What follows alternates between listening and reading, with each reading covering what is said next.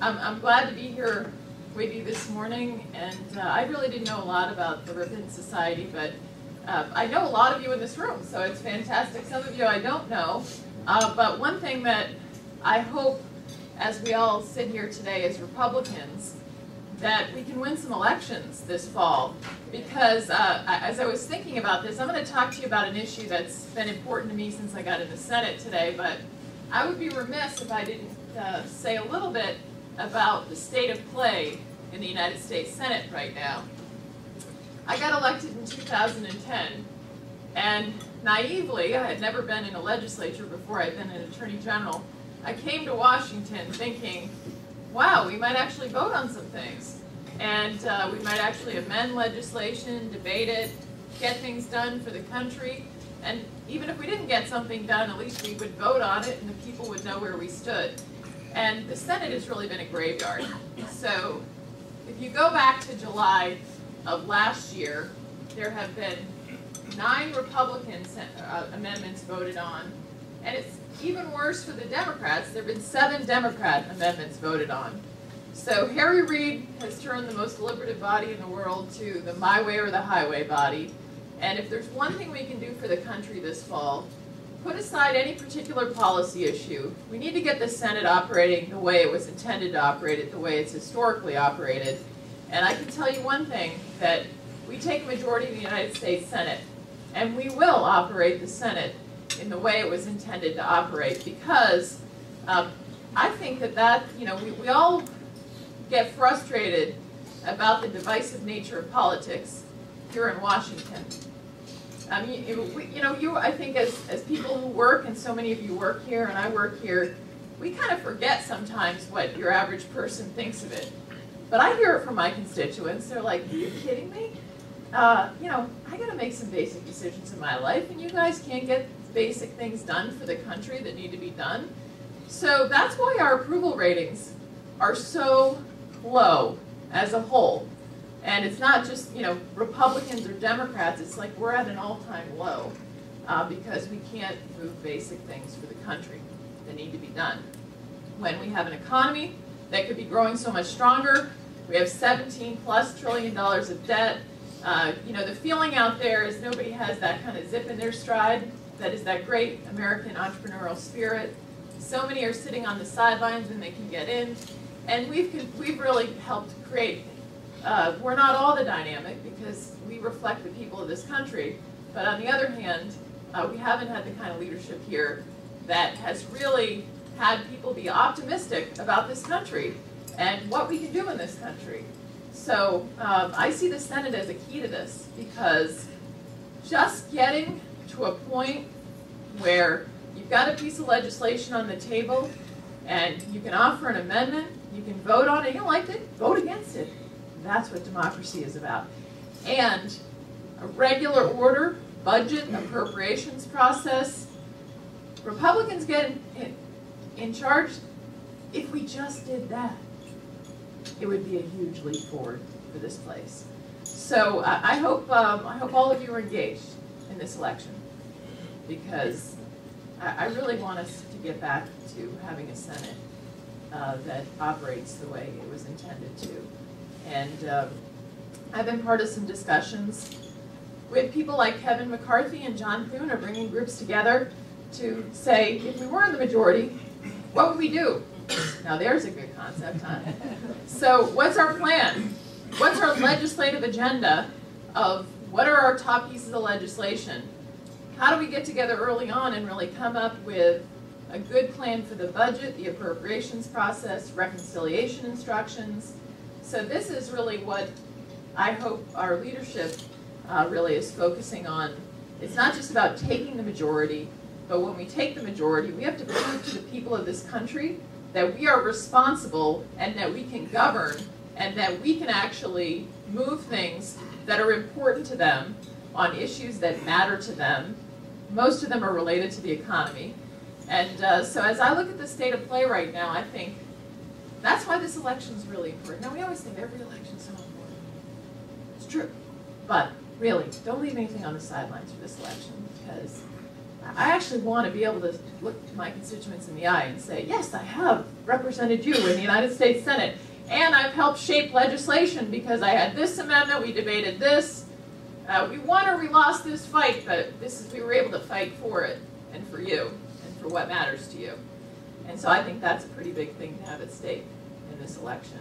And it's bigger than the Republican Party. It's about the institution itself. And I, for one, I'm a younger member here, especially by Senate standards. And I care about this institution because it matters to our democracy. And so that matters in terms of what happens. Now, on a totally different note, what I wanted to talk to you about today was an issue that I've taken a really keen interest in since I got to the Senate, and that is our interrogation and detention policy for terrorists. I took an interest in this, I think, primarily, can't say that I ran for the United States Senate to have a focus on this issue, but having a background as a prosecutor and an attorney general, it really was kind of jaw-dropping to me, the way that the administration has gone so far to say, we're not the Bush administration, that we've gone to another extreme. We're now in the extreme where we are capturing terrorists, and the aversion to Guantanamo Bay is so great that they won't put anyone in Guantanamo to interrogate those terrorists, and instead we are sailing the blue seas with them, and they're on ships, submarines, wherever you would like to put them, just so they can avoid putting them in Guantanamo Bay. And why should it matter? Here's why it matters. What's the best way we can protect our country? Believe it or not, it's as a strong supporter as I am of our military, our foreign service, all of these things, the best way we can protect our country is to know what the terrorists are planning and up to. And good intelligence and knowing exactly what our enemy plans against us or our allies is the way we prevent conflict, is the way that we are in a position to avoid attacks on our country, to avoid attacks on our allies. Good information is the best protection for our country.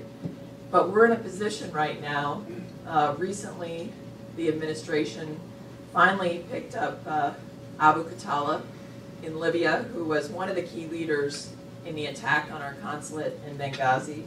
I've been calling for he and other individuals for the administration to take action against them for a long while, so I was very pleased when our military and our law enforcement officials captured him in Libya, and I commend them. They did an excellent job.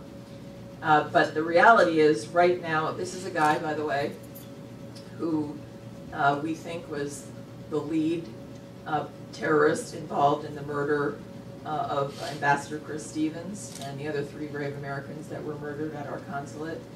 He's been declared by the State Department to be a specially designated global terrorist.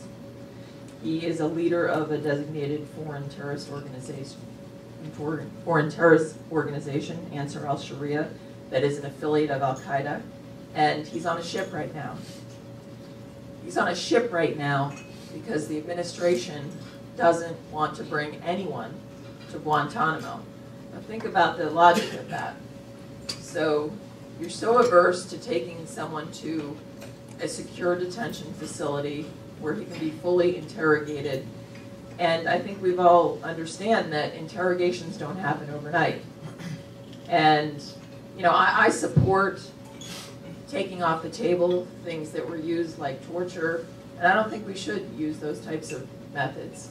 That said, I do think that we should use traditional interrogation methods and take as long as we need to make sure that we have the information from people like Abu Khatala to know not only what he did and what was his involvement in the attack on our consulate, but what else has Ansar al-Sharia been involved in? What else are they planning against our assets perhaps in Libya and other locations? What other connections does he have to Al-Qaeda?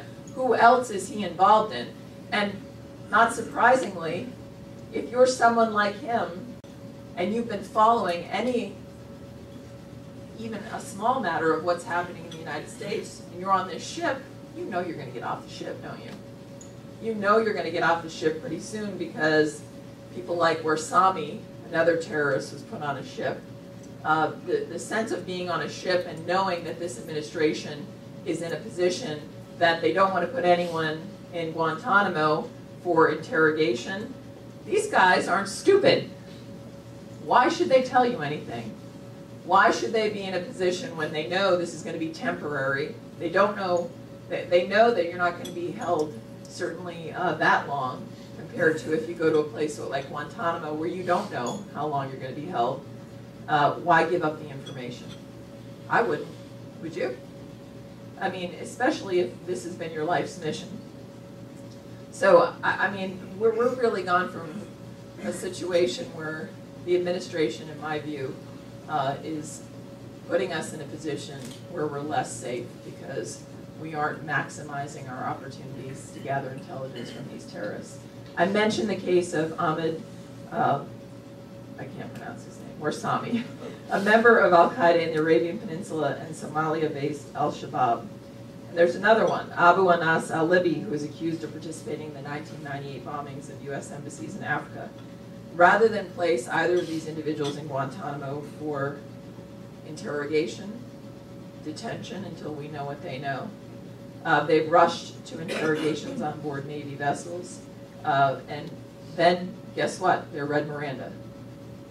Once they're charged and brought to New York for trial, they get all the rights that every American does, and they're read Miranda. So you're a terrorist, and you have the right to remain silent. You have the right to counsel. Not exactly the good scenario to get the maximum information and protect our country.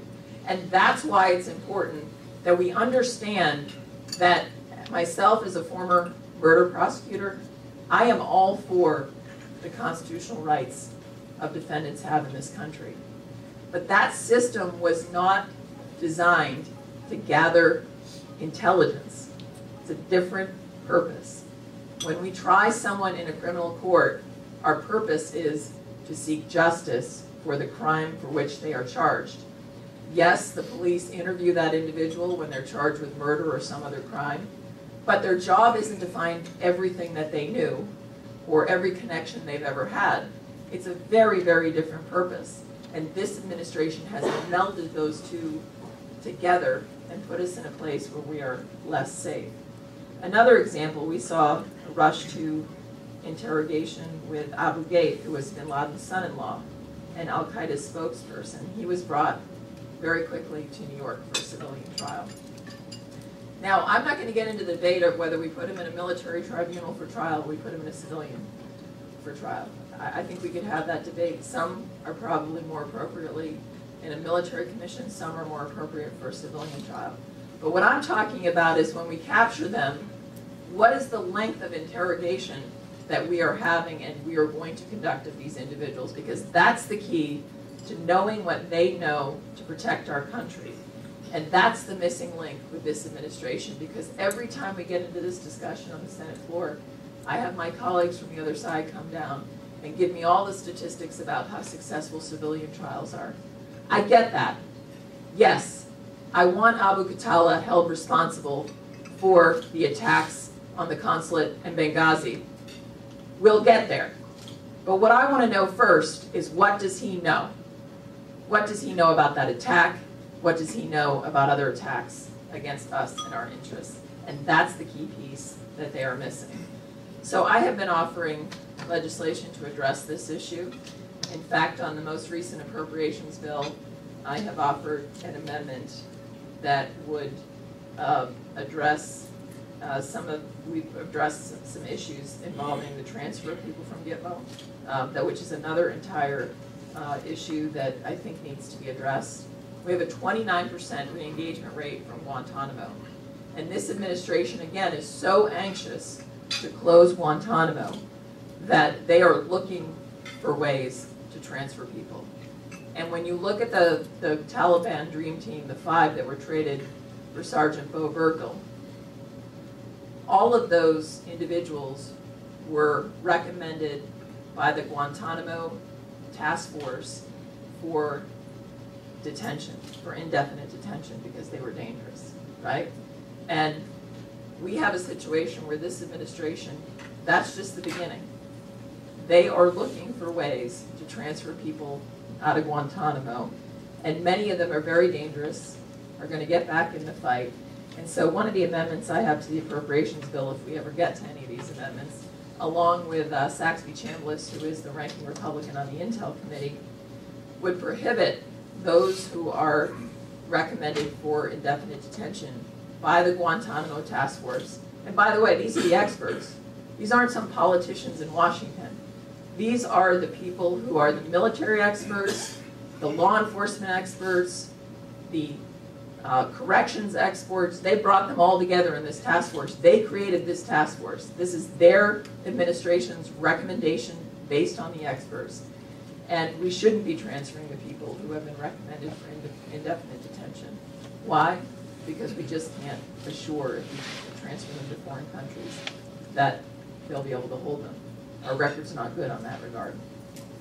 The other issue that we're trying to prohibit is the administration from transferring to countries where we have previously transferred detainees there, and the detainees, they have gotten back in the fight. Guess what? If you have a record of not being able to follow through to keep secure detainees you said you could keep secure, we shouldn't transfer you there. It's pretty common sense. But guess what? The administration opposes all of this because they are desperate to close Guantanamo. They don't have an alternative plan. And in the end, this is about the protection of our country. So that's why I've been engaged in this issue.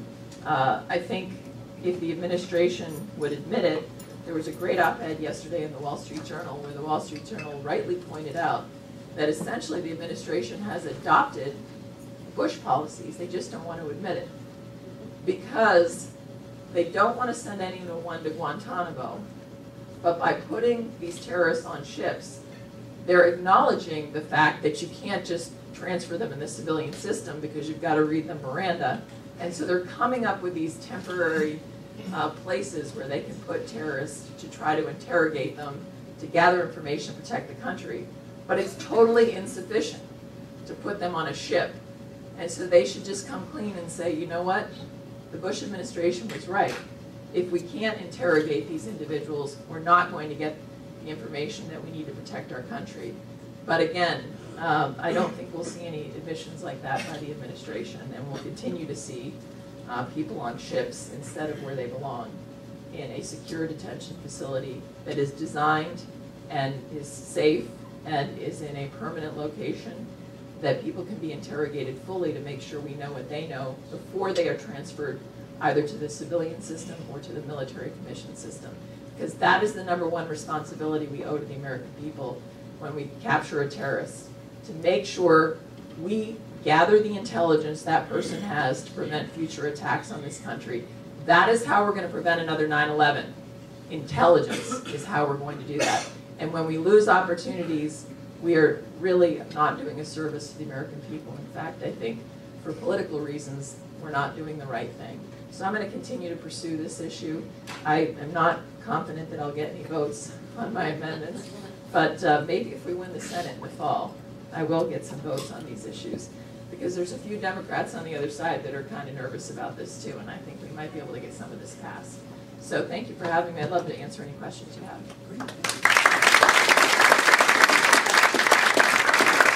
John Timmons, you did such a stellar job with your introduction this morning. You can either ask or ask the first question. Okay, I'll ask it. Question. We're now negotiating in Afghanistan. I think it's what it is, the retention of foreign or something like that. How do you see that going? Have any insight on it? Unfortunately, it's not going well because we're about to repeat the mistake we made in this administration made in Iraq, in Afghanistan. I appreciated the president had announced in his West Point speech what the follow-on force would be, which it was in the 9,000 plus range, which our commander on the ground, General Dunford, had said he needs about 10,000 troops for a follow-on in Afghanistan. And the problem is that, so I didn't have a disagreement with the president on that. Where I had the disagreement with the president is he then proceeded to tell our enemies the exact timetable for withdrawal from Afghanistan. And so they're waiting us out. After all the sacrifice we have made for so long in Afghanistan, the Taliban just going to wait us out. And I think that the recent prisoner transfer actually played into that mindset of the Taliban in Afghanistan, because 5 of their key people in the Taliban were part of that swap. It's who they wanted, and it really plays into the narrative of what the president announcing, here's exactly when we're going to get all the way out. Even if you had the belief that this was the timetable upon which you were going to get out of Afghanistan, do we really need to tell our enemy that? It's ridiculous. It's totally ridiculous, and there's nothing driving it other than politics. And so I think that after all the work that we've done in Afghanistan, there is a real chance that we will risk the gains we have made there. And so I hope, I've been urging the president, along with others, to really take back what he said about, here's exactly when we're leaving. Here's a roadmap, please. Just hang out and wait these 3 years, and then you can have the place back. I mean, come on. It just defies common sense. But it's all domestic politics, right? It's all playing to his base on that issue. Yes? On your opinion, foreign policy, some of the rogue nations that are playing sort of both sides, like Qatar, we see they're financing ISIS. On the one side, we're releasing prisoners there, but we also have a military interest in Qatar. Could you comment on that, and sort of what do we do in places like Kenya, where they just keep on taking our money, but go and put everything to the Chinese? Yes, I think we have a lot of challenges in terms of some contradictions with the countries that we deal with. In terms of Qatar, I would say, the transfer of these 5 prisoners there, number one, this was a country that we had transferred a prior detainee to that did not follow through on the conditions that we asked for them to maintain for the prior detainee. And then the administration has transferred these 5 who are much more high value in terms of their positions within the Taliban and the significance of these 5 detainees. And then the conditions upon which they are being held there are totally insufficient.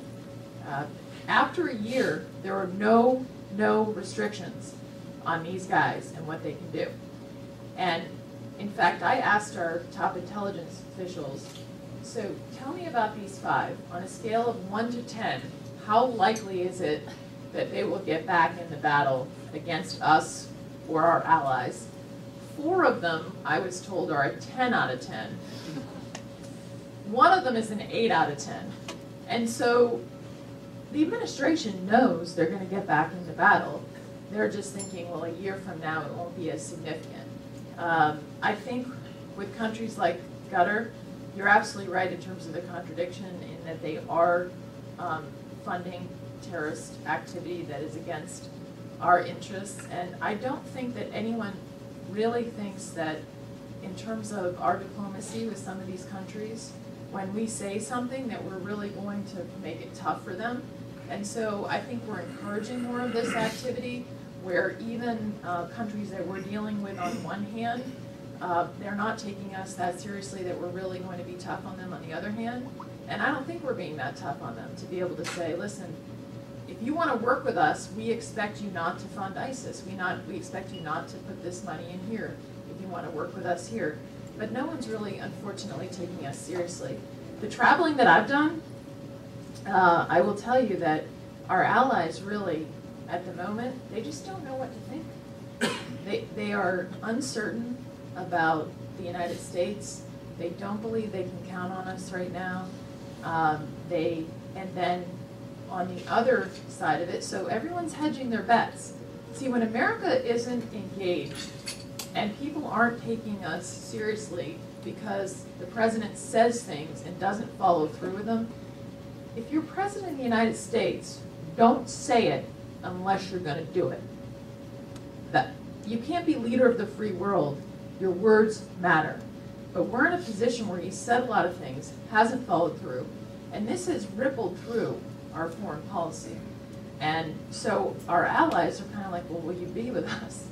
And the players that we want to get to do things are hedging their bets.